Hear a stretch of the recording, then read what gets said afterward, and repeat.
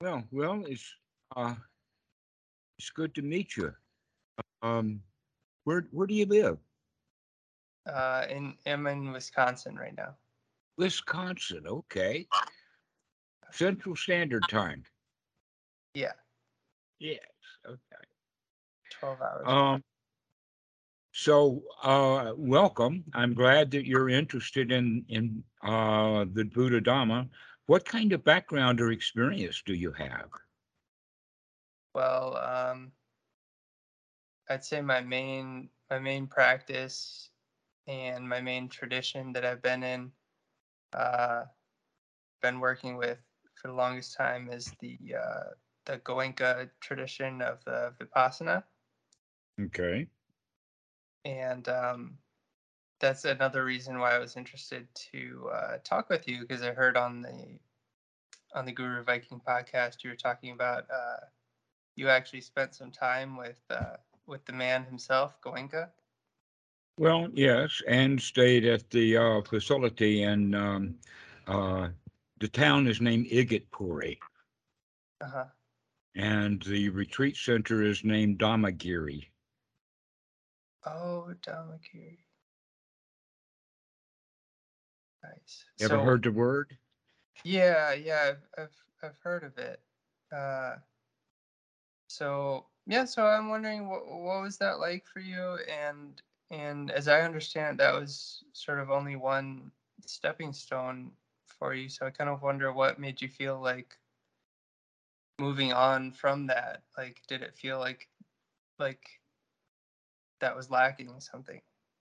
Yeah, there was several things that was lacking, but the thing I think that was the most is that um, I kind of figured out or recognized that what Goenka is teaching is missing something. It's not complete. That's what really drove me away from Goenka was is that he was certainly on the right path, and that was fine because I had been to a lot of different gurus in India and recognized that they were either charlatans or just off the wall.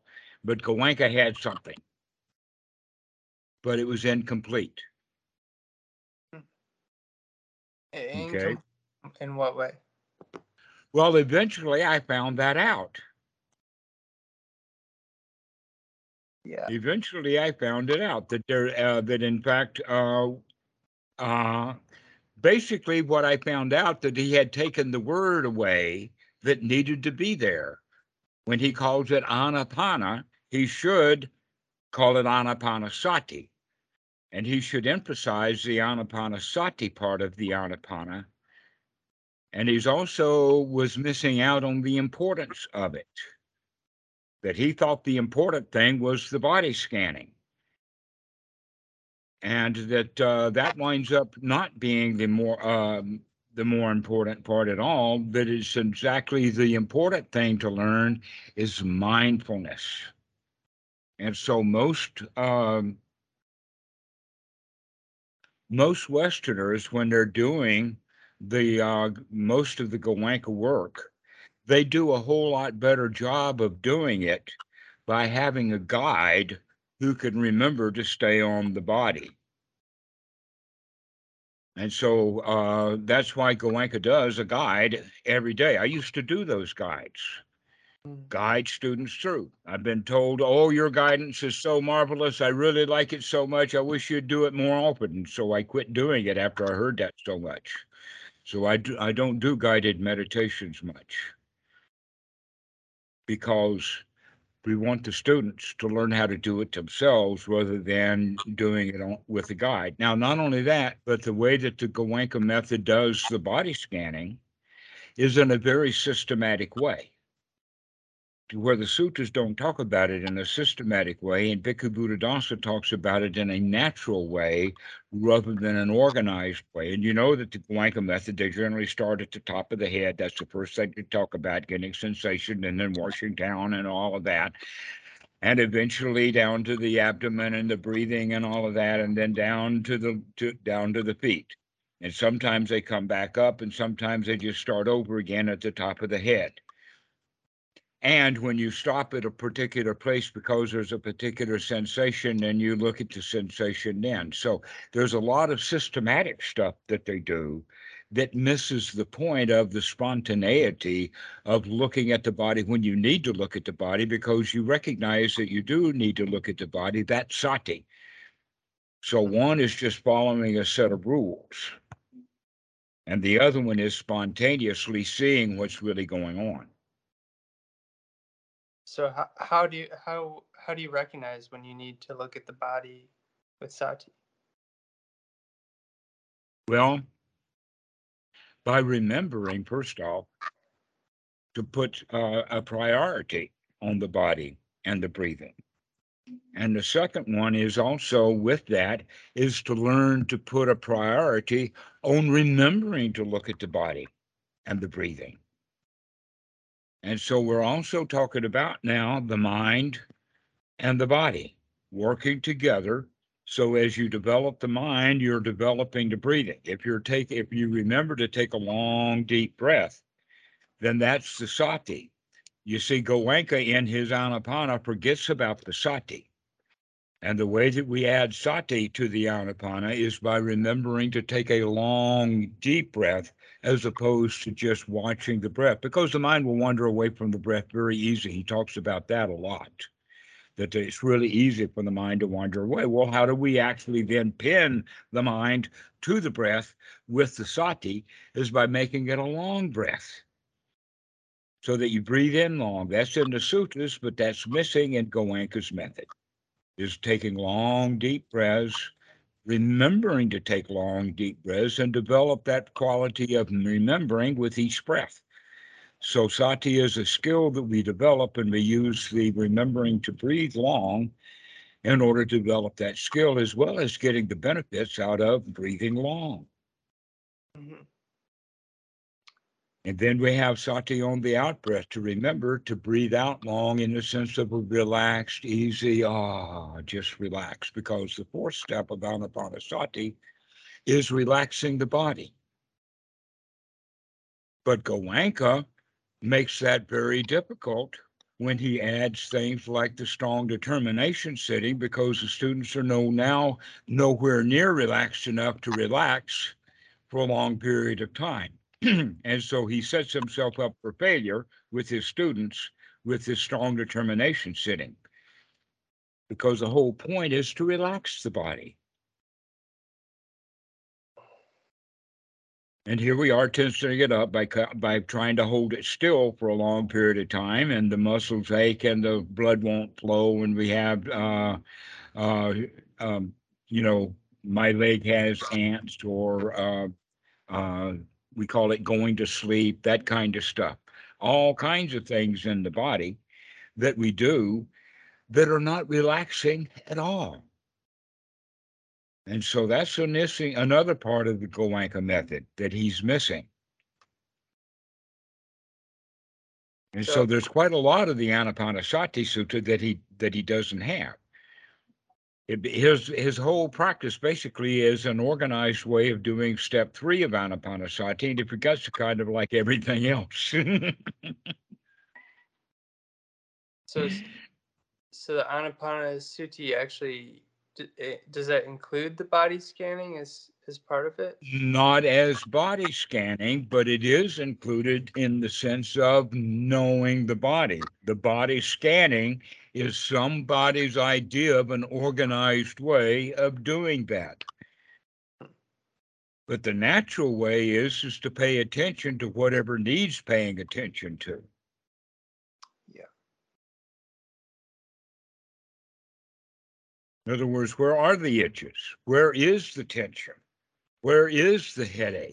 Where does the headache come from? Are there tensions in the shoulders? And many students will have tensions in the head and shoulders and whatnot in meditation that they don't have any other time. Why is that?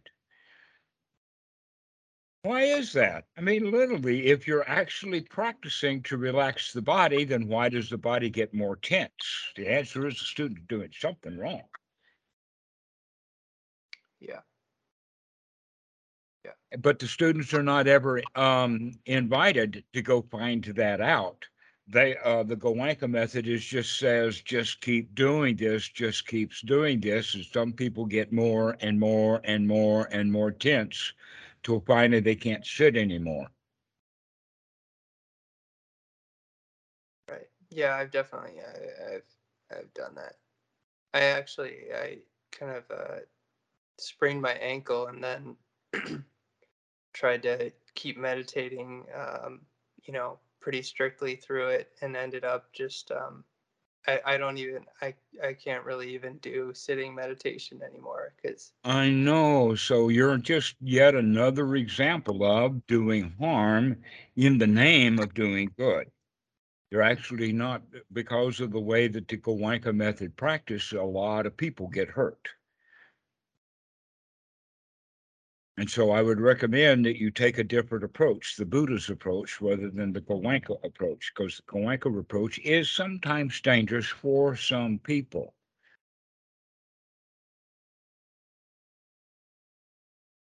hmm. So okay, so I suppose I want to know more about how to do this practice. I know what your question is. It's just hard to get it formulated. And the answer to that is let's start over again. Hmm. Let's start over again in the way of knowledge of the teachings of the Buddha that basically start with dukkha, dukkha nirodha. And that pulls out into the Four Noble Truths of dukkha, the cause of dukkha, what it's like to be in not in a state of dukkha, and the path that we can get to get there. Now, one of the problems with Western Buddhism, and I think that Goenka himself is a proponent of this, but I'm not quite sure because I never really heard him ever talk about the third noble truth. But the reality of the third noble truth, it is not a permanent position that once you arrive there, you can't leave like it was a box or a prison or something. Is that what we need to do is practice being able to get there because getting out of it is too darned easy. Getting back into dukkha because that's our habit.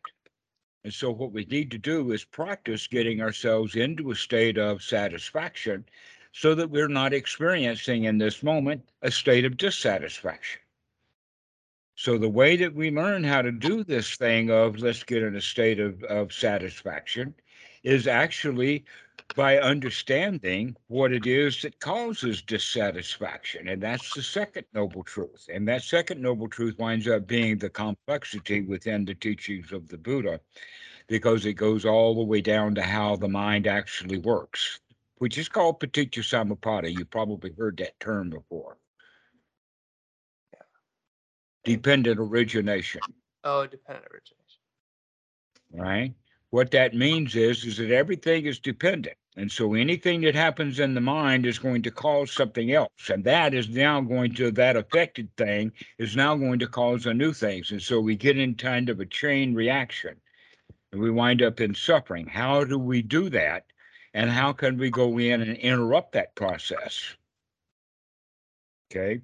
That's the teaching down at that level. But in the beginner's level, we have to actually understand that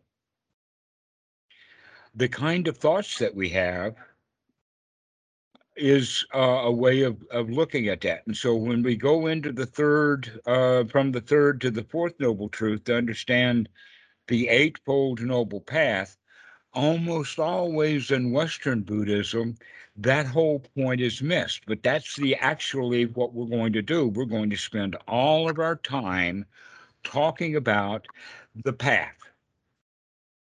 Even to the point, remember that we were talking about a lot of words are translated incorrectly? Here's one of them. The path is not a path at all. That in fact, when Westerners hear the path and they understand the word path, they think about a trail or a path that's going off into the distance or off into the future, a time framed thing, right? And they miss the point that way. And so, unfortunately, I've gotten into the habit of using the word path when I know precisely that it's not a path at all. What is it? Instead, it's a method. Method. Something like the method of taking a key, putting it into the lock, turning the key, turning the knob, and opening the door. And that's all there is to it. It's not a great big long path. The door from the first noble truth to the third noble truth is something that you can do right here, right now, not something that happens way later because you're doing something stupid right here, right now, like doing a strong determination sitting. That we have to practice feeling good. And the strong determination practice helps the student practice for a long time feeling bad. And the longer they sit there, the worse they feel, hoping that the bell will ring. I wish this was over. And they're not practicing anapanasati at all. Anapanasati is a practice of sukha, of getting oneself into a really, really nice state of happy, content, satisfied, complete, and whole. Yeah. And yet, most of the meditation practices, the students get interested in the technique of the practice and sometimes take it way too far to the point of harming themselves because the original goal is missed out on. And that original goal is immediately available rather than over the long term. But the way that we do it in the West is, oh, you have to work and work and work and work, and eventually you'll get paid if you're lucky. I mean, business is built on that. The whole, um, let us say, monetary system, the capitalism, all of that is based upon you got to work and do it first, and then you'll get paid, right? Mm-hmm. You walk into a restaurant and you get your food and you eat it first, and then it's paid. Mm-hmm. Hmm. Well, that is going to doing a strong determination sitting is doing the work. What's the payment for that? Look at your ankle for the answer. But the Buddha did have strong determination before he became enlightened, right? Before he became enlightened, yes. And what became enlightened was to recognize that that was the wrong thing to do. But Westerners are going out, oh, I'm a Buddha, therefore I got to do everything wrong for 6 years until I break my ankles, and then it'll happen. Well, what will happen? What is it that happens? The answer is that you wake up. So why not wake up right now? Yeah, it sounds easier. uh, Well, that's actually the practice of the Buddha is to learn to wake up right now, as opposed to doing some sort of hard work in order to get your payment later. That's the ordinary way. The supramundane is get your benefits right bloody now. yes. Yes. So this is another way of I think looking at the same thing.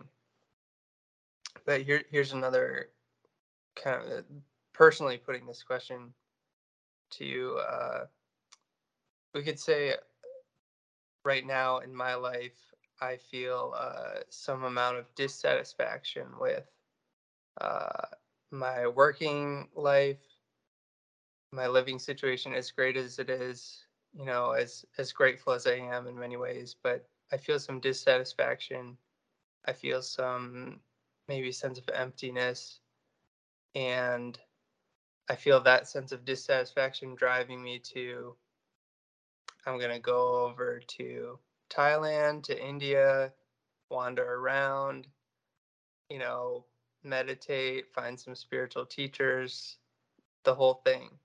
Yeah, I know. I've heard that story before. We've all heard that story.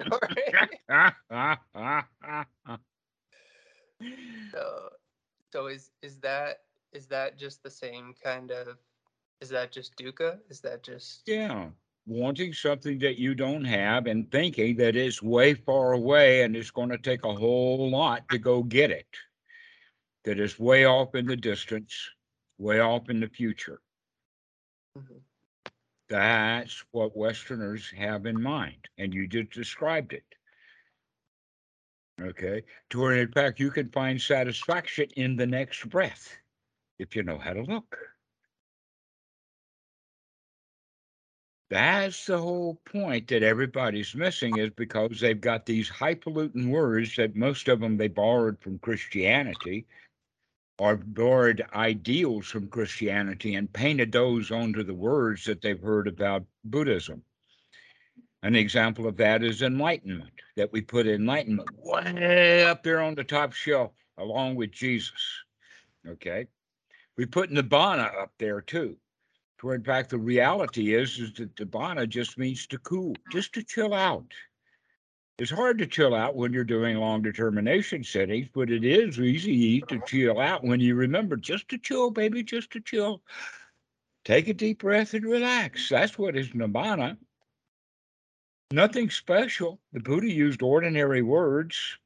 What makes it super mundane is how you feel about it by practicing correctly rather than practicing as a failure and not getting what you're looking for because your bar is too high. The standard is way out there. But that's the problem is that we set rules and goals for ourselves that are outlandishly difficult, and then we feel bad because we can't meet it. So what we need to do instead is recognize that the goals that we have are way up there, and that we bring that word down to a correct level. Then we can find a way of actually crawling over it. Mhm. So let me give you a better working definition of the word enlightenment rather than the one that's way up there, top shelf sort of thing. And that is by looking at the word light itself. Enlightenment, the key word in there is light. Well, what light means is like daylight, shine a light on it, light the thing up, which actually has to do with investigation, of ditthi, of knowledge, of looking, not expecting to find what you're looking for, but rather we're just really looking. That in fact, most of the people misunderstand this Eightfold Noble Path, this issue of looking, because they misunderstand the word view. That the word view is often used as a viewpoint or a world view or a way of looking or a perspective, right? This is how we use the word view. So that's why it's translated wrongly. A better word for ditthi translation would be investigation, inspection, diagnosis, um, uh, so this word investigation, interrogation, looking deeply into. So we change it from a noun, a viewpoint, into a verb, looking. So we don't do an investigation, we're just investigating and investigating and investigating. That's what the word ditthi means. So sama area ditthi means are you really looking at what the mind is doing as opposed to holding viewpoints or concepts? Right. Okay. So we need to come out of the conceptualized mind into actually an investigation. That's what the whole point of the scanning was supposed to do, is for you to look and keep looking. In their case, a systematic way, keep looking at the body. But you don't have to look at the body that way. You could look at the body in what you would call a haphazard way, which is not nearly as hazardous as doing it systematically. Mhm. Okay. That you look at what needs to be looked at rather than looking at what you were told to look at or what's on the plan. Mhm. Yeah, and Okay. I suppose you can do it moment to moment throughout the day. Also, as things come up. Right. To pay attention to the body, pay attention to the breathing. Goenka talks about it in the breathing in the sense of the rise and the fall. You can feel that. You can feel the touch of the cloth. You can feel all of that stuff, but you don't have to do it in a systematic way after you've gotten so far down that you can actually use that as a base. And we can go out to the hands and out to the face and out to other parts of the breathing apparatus. And so this is a way of looking at it in a more natural way, of really getting in touch with the breathing, but also get in touch with the breathing in the sense of how nice it is, how marvelous it is. That the Goenka, even all with all that anapanasati, he never goes into the issue that is very, very evident in the Anapanasati Sutta, and that's the quality of joy. To actually sit here and enjoy what you're doing. But most meditators hear from the Goenka method is as though you're supposed to sit here and work so that you'll get some future benefit, as opposed to sit here and learn to enjoy the moment. Hmm. To just sit here and relax and enjoy the moment. Everything is satisfying, no place to go and nothing to do. And this breath keeps me alive. And it feels so good to relax. So alive and relaxed. This is the kind of language that we want to start using.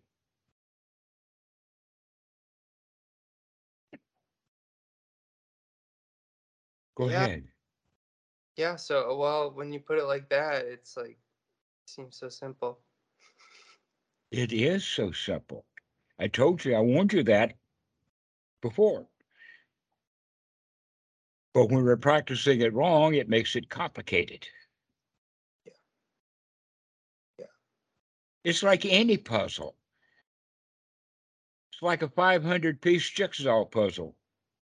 And you know that the first time you put a puzzle together, it's a lot of work. But you can tear that puzzle apart after you put it together the first time, tear it all apart, put it right back together because you know what colors and the remembrance and all of that kind of stuff, and you put it back together the second time. But the 19th time you put it back together is a breeze. It's just da da da da da da da. See that what I can do? Okay.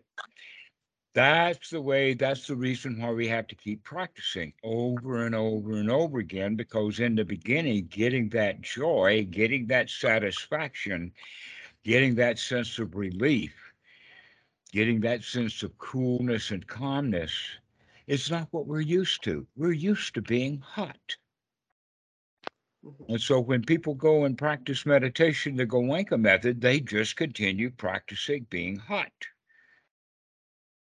And so now what we're going to be practicing is practicing being cool.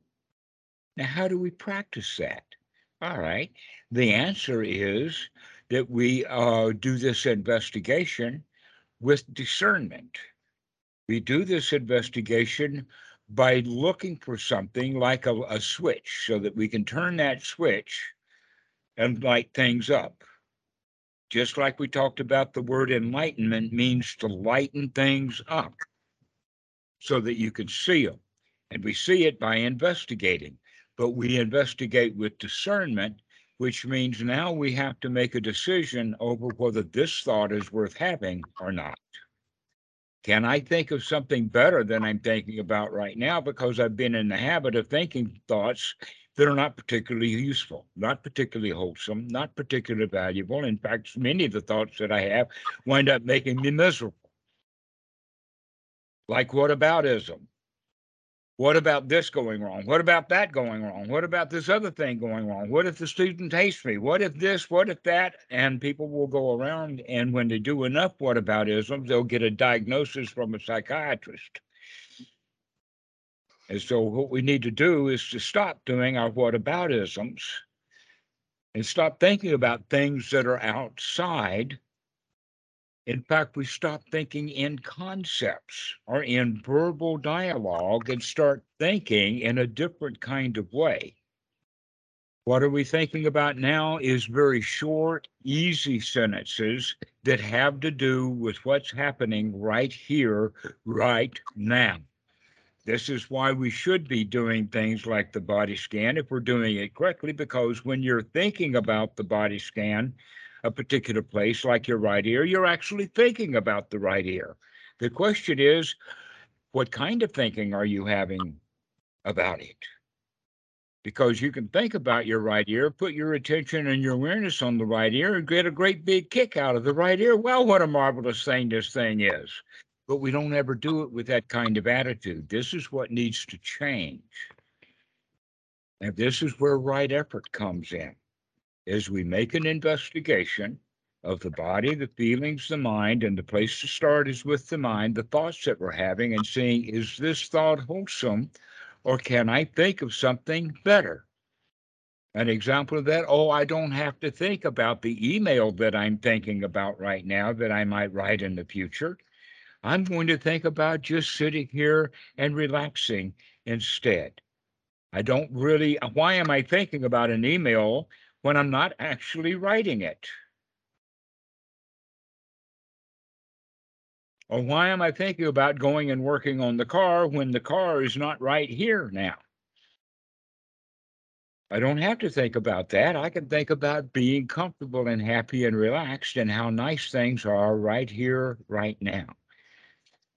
So, this is what we mean in Anapanasati by gladdening the mind, to take all of the trash out, all of the conceptualized thoughts that are in the past, in the future, some sort of plan, some sort of, let us say, dangerous situation to fix, possibly because we're in a state of fear. That in fact, children grow up in a state of fear and we somehow never get out of it. We wind up staying in a state of fear most of the time. And we give ourselves the things to think about and fear of with whataboutisms. So right now we're going to have thoughts about, well, what about if there's absolutely no problems? There are absolutely no dangers right now. Look around. You can see you've got no alligators on the floor. You've got no snakes crawling up your leg. The mafia is not beating your door down. The SWAT team is not in the yard. Everything is just okay right now. So why can't we allow ourselves to feel okay right now? To feel safe and secure and contented. Okay. That when you're sitting in the Goenka retreat, you don't feel safe and secure. You feel like you're being watched in a way. You got to conform. You got to do what you're told to do. And that's the attitude that we have rather than the attitude of, hey, I've got everything wired. I could just sit here and relax. Yeah, this is a strong determination sitting, and I'm strongly determined I'm going to enjoy the whole damn thing. But that takes experience. That takes a while. And it takes getting into a good state and practice being in a good state. You're not going to sit there miserable month after month after month in a strong determination sitting and ever learn to enjoy it. You never will, because you're already practicing the habit of hating it. What we need to do is start practicing the habit of enjoying what we're doing. So, this is what we mean by gladdening the mind, and we have to take the effort to start enjoying what we're doing. That's the right effort. And that brings on the kind of thoughts that we call gladdening the mind. In other suttas, the Buddha talks about it in the sense of unwholesome thoughts, thoughts of wanting something like enlightenment, thoughts of getting rid of something like my leg pain, thoughts of cruelty, thoughts of greed, thoughts, all kinds of thoughts about getting something done are unwholesome thoughts. And what we need to have is wholesome thoughts, thoughts about what we're doing right here, right now, thoughts about how nice things are right here, right now. We actually do live in a paradise until we start judging it and finding wrong things with it. That's exactly how Adam and Eve got thrown out of the Garden of Eden. They threw themselves out by criticizing the darn place. If they'd stopped criticizing it, they could have lived happily in that jungle. So And it's here we are unhappily criticizing the jungle that we're in, not recognizing that we're actually living in a paradise. So gladdening the mind over and over and over, again and again, just um, sort of gradually actually changes the thoughts and Yes, exactly. And what we mean by that then is the fourth item on the Eightfold Noble Path, the Sama Sankappa. The way that is described in the suttas is that right view, right sati, to remember to view, and right effort run and circle around one another, gaining strength. They run and circle around each other, building each other up as a skill, so that the easier and more directly you can see, the easier the effort is. And the more often you look, the more often you remember to look. And so these three things run and circle around each other. And as you're asking what happens then, the answer is the fourth ingredient is added to the mix, so that now you have four items on the list. The fourth item on the list is Sama Sankappa, which is also referred to as right intention, and sometimes wrongly translated as right thought. But Sama area Sankappa actually is the attitude, it's the intention, it's the direction that the mind leans, it's a leaning or an attitude that we have. And here we're beginning to develop the attitude that not only can you feel good by practicing this method with the right effort, but you do feel good and you like it and you know that you can do this. That's when the skill becomes really skillful, is when we know that we can do it. This is also in the Pali, the word is shada or shraddha, and it means confidence, not faith. That we have the confidence that we can do this. okay. And that confidence, what the Buddha was referred to as the lion. Why was the Buddha referred to as a lion? It's because of his supreme confidence, his attitude. Can you develop the attitude of a lion? Can you develop the attitude of a Buddha? Can you develop the attitude of I can do this?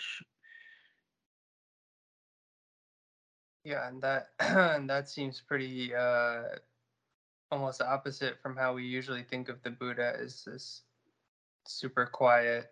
Uh, Well, he is strong enough to just stay quiet, isn't he? mhm. He's not quiet because he's a wimp. Right. Because wimps aren't quiet, they wimp. Yeah. Yeah. This is also why Stoicism or the Stoic is misunderstood. A Stoic is not a Stoic because he's quiet because he's strong, and he's strong because he's wise. Hmm. I have a couple other just random questions I want to throw out there. Is that okay? Okay. Okay. uh, well, one thing which maybe the question is, how important is it to have a clear idea of where you're at in the process, like thinking of, the four paths and stream entry and all of that. It's, I feel part of myself wants to at least have an accurate, some kind of ballpark idea, but I know there's a lot of danger in the judging, comparing, and all of that. No one knows what the future will be. No one knows your future. The question is, can you know your present moment? Okay. Oh, And when you know that you can know the present moment, that's kind of a milestone. This is what they're talking about is not goals. They're talking about when people can do some skill. Mm-hmm. And we'll talk about soda pond later. But Mm-hmm. in fact, I've already started talking about it because it starts with confidence. Mm-hmm. That in fact, there is a statement in the sutta, number 48, which makes a great deal of discussion about the obstacles and the hindrances. Maybe about 2 paragraphs to make sure that everybody understands what the Buddha is talking about when he uses the word obstacle.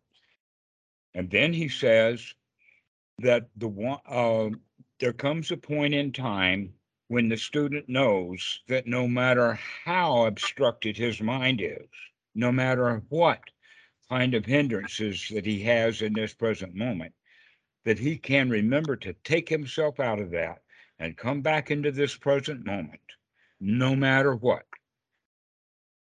No matter what the doctor tells you, no matter what the cop tells you, no matter what your wife says, no matter how your foot hurts, you do have the power to come back out of that stuff into the present moment and enjoy the moment. That is the first step of the path. That is the first knowledge that is supermundane, is a factor of the path, and that is not held by ordinary people. Most ordinary people, in fact, all of the ordinary people, by the definition of their ordinariness, means that they still feel victimized in ways and places, rather than recognizing that they are truly 100% the king, the emperor of their own life. Everybody else feels like somebody else or something else is the emperor, not me. Poor little me, I'm victimized. We got into that habit when we were babies. We were victims when we were babies. The question is, why do people, when they grow up to become champions, they wind up still remaining mentally victims? That's the whole point is that can you change your attitude from being a victim to being a winner right now, no matter what's happening? You can throw that stuff out. One of the students one time had a little story that says that everyone is an emperor of their own pile of dirt.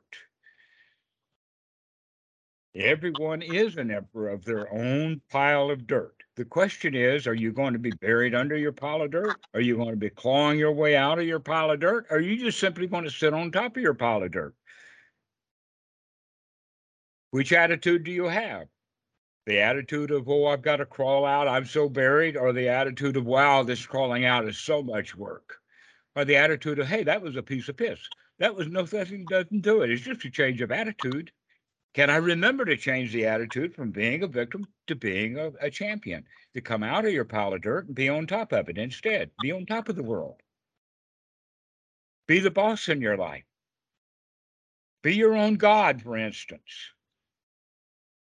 Who is in charge of your life anyway? Yeah. The answer is when you remember to, you're in charge. And when you don't, you're a victim to something else that's in charge. Right. Yeah. So this is where we come to back to the gladdening of the mind. The gladdening of the mind will help the change of attitude. Now, where does the breath come in? The breath comes in at this time with that right gladdening the mind or changing the right thought. Actually, we use the breathing as an anchor to come back into the present moment. To take this breath and take it very, very well. To tie the mind to the breathing and start thinking about the breathing and start thinking about being alive in this present moment. To just enjoy this present moment because you're still breathing. Congratulations. It doesn't matter whatever happened in your life. You're alive right now and you're still breathing. Isn't that marvelous? Ever how badly we screwed up in the past, it doesn't matter because we're still here to try another breath. Let's make this one a good one.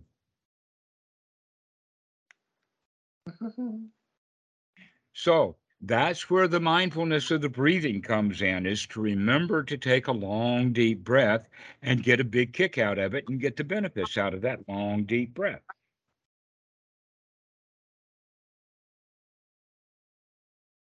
Hmm. Okay, just a couple other random questions. I don't know how to transition to them, but uh, is the Buddha Dharma? Do you see it as fundamentally different from other other truths of certain traditions, say mystical traditions of other religions or Gnosticism? Some other. Ac- Actually, we could go so far as to say that the Buddhist teaching is somewhat, and I say somewhat, unique. Somewhat unique. Is somewhat unique. And the reason that I say somewhat unique is because he's not the only one who has figured it out. That it's a reality that anyone who knows how to look with the proper skills can see for themselves. Unfortunately, most people don't have the skills to see things correctly.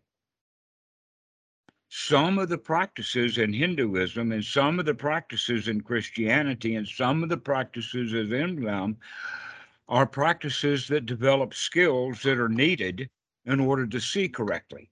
And sometimes it's quite possible for people who are very deeply engaged in Christianity can see right through it because they've got the skills to see right through the Christianity and remove that veil of Christianity so that they can actually see what Jesus taught. Okay. That also happens with Buddhism because there's a veil of Buddhism that is in front of the actual teachings of the Buddha. And that's But the. the veil is thinner. The veil of Christianity is pretty darn thick. And it is really hard to see the teachings of Jesus beyond the Jesus that they've got painted on that veil. The God, the way up there. And you see, we do that with Buddha too. That's on the veil of that prevents people from understanding the teaching of the Buddha is the magical quality of that veil. Okay, but the Buddha says one thing. He teaches before and now. He teaches only one thing. Now I know that Bhikkhu Bodhi and others have tried to qualify that. But it's pretty clear in the sutras, in about four different sutras, that the Buddha says that he teaches only one thing, both formally and now, only one thing. What is that? We've already covered it. Dukkha, dukkha nirodha. Seeing your own dissatisfaction that you feel right now, and come right out of it right now. Whatever dissatisfaction that you've got, come right out of it. Take the effort to come right out of it. That's all there is to it. And all of the other stuff is stuff that people who were interested in the teachings of the Buddha brought to the scene. And many people are confused about what is the teaching of the Buddha and what is not the teaching of the Buddha. Things like magical powers, rebirth, reincarnation, mystical experiences, and all heavens, hells, all of that kind of stuff is the stuff that's in the mind of the beholder, not the actual teachings of the Buddha. The teaching of the Buddha is very, very small.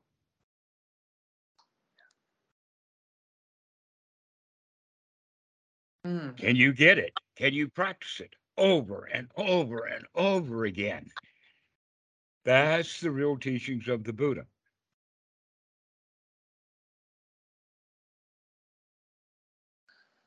Hmm. Now, we really haven't covered but just half of the Eightfold Noble Path.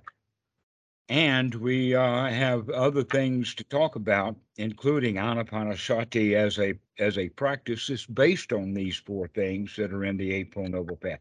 As you notice, then, that even though Goenka mentions the Four Noble Truths and the Eightfold Noble Path, he doesn't take these items on the Eightfold Noble Path and apply it to what he refers to as his method of scanning and anapana, right? You don't see it there. But when you begin to see that what we're actually doing is practicing the Eightfold Noble Path, and the Anapanasati is just a way to do that. But he doesn't have some of the ingredients. He doesn't have really right effort. His effort is a wrong effort because it takes us in the wrong direction. The right direction for right effort is to gladden the mind and to become wholesome and happy and secure and safe. That's the right effort. And that helps us develop the right attitude. And the right attitude is I can do this. I can handle this. I can do anything. I can enjoy this moment no matter how it appears. I can handle it. Even your own death, even the loss of a laptop, even two dogs fighting. It doesn't matter what happens, you can handle it.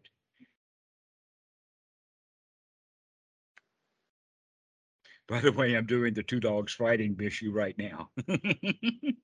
Oh, you are. Pardon? What, the that dog that you're with? Yes, this dog is has just woken up from a nap. She's brand new. She arrived last night, and we haven't properly introduced her, which will take days, to the bigger dogs. And so here she is with her brand new claws, grabbing at the tummy of the big dog under the chair, who is beginning to growl. But me wanting to continue to talk to you instead of taking care of it, I just picked her up and am holding her while we talk. That's how easy that dog fight was to stop. Uh, so which parts of the Eightfold Path have we not talked about yet? Right area samadhi, getting your mind together. And getting the mind together means that we practice anapanasati to get the various skills of anapanasati together so that we can get the mind together. We haven't started talking about that yet, but we can say that if you have skills of right sati, right investigation, right effort, and right attitude, then together at that point in time, your mind is organized. It's correct. It can see things correctly. But we'll talk about that more next time. Okay, we'll talk about that next time. Okay. Well, And then that's only five, and we got three more. and we got three more. And we'll talk about them next time, as well as an introduction to Anapanasati. So today we've had the introduction that was not actually, even though you're a Goenka student, we didn't jump right into Anapanasati. We jumped into the teachings of the Buddha instead. Right. Yeah. So and you're just on here every day, huh? I couldn't say that. I don't make any promises. Okay. But let us say this: that if you text me, can I call? Then I won't answer. Mhm. If you call, I will hear it, and then we'll decide, based upon circumstances, whether answering right now is a good thing to do or not. Okay, great. So I would answer that by saying, if you call, I will answer if I'm available. Okay, perfect. The last thing And I being on another call with another student, being in the toilet, crying in the corner, that kind of stuff, and then I don't call.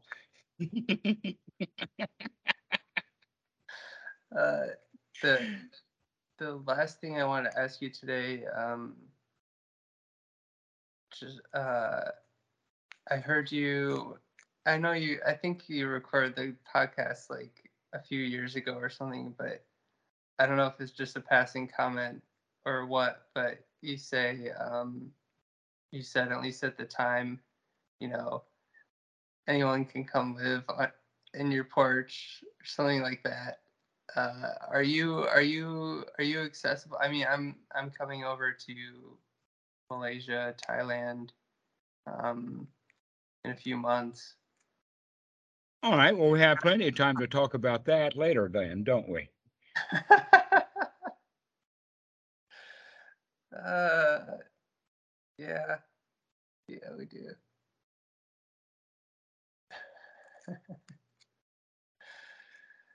All right. Well, thank you so So much. save that one for later. We'll talk about that later. You got plenty of time. You don't already have a ticket. That's good. Right. There's a lot of factors that we have to discuss. For me, welcome. Yeah, you're welcome. But getting here and leaving, that's another issue. Mm, yeah. In fact, have you ever heard of Guru Viking? Yeah. Yeah. Steve. Uh-huh. That's what I heard of you. Yeah. Yeah. He was here last week. Oh, really? Yeah, he spent 2 days here. Oh, wow. Amazing. Hmm, nothing to it. You guys must have had fun. He did a lot of recording, about 6 hours, I think, so he'll find something to publish. Great. Great. Oh, So wow. we'll see you later. All I right. would recommend that you start to practice what we've been talking about within the context of what you've already been doing, adding this kind of stuff to it, and we'll make some refinements to the way that you're practicing later. But right now, the whole point about gladdening the mind and paying attention to what's going on rather than letting the mind wander away into concepts. Yeah. If it's not right here, right now, never mind, start again. All right. Perfect. Thank you so much, Demarato. Okay, well, I'm really glad to see you. Okay. And okay, and we'll talk later. All right. Appreciate it. Uh-huh. Okay, bye-bye. Bye. The Thai style. Bye-bye. Bye.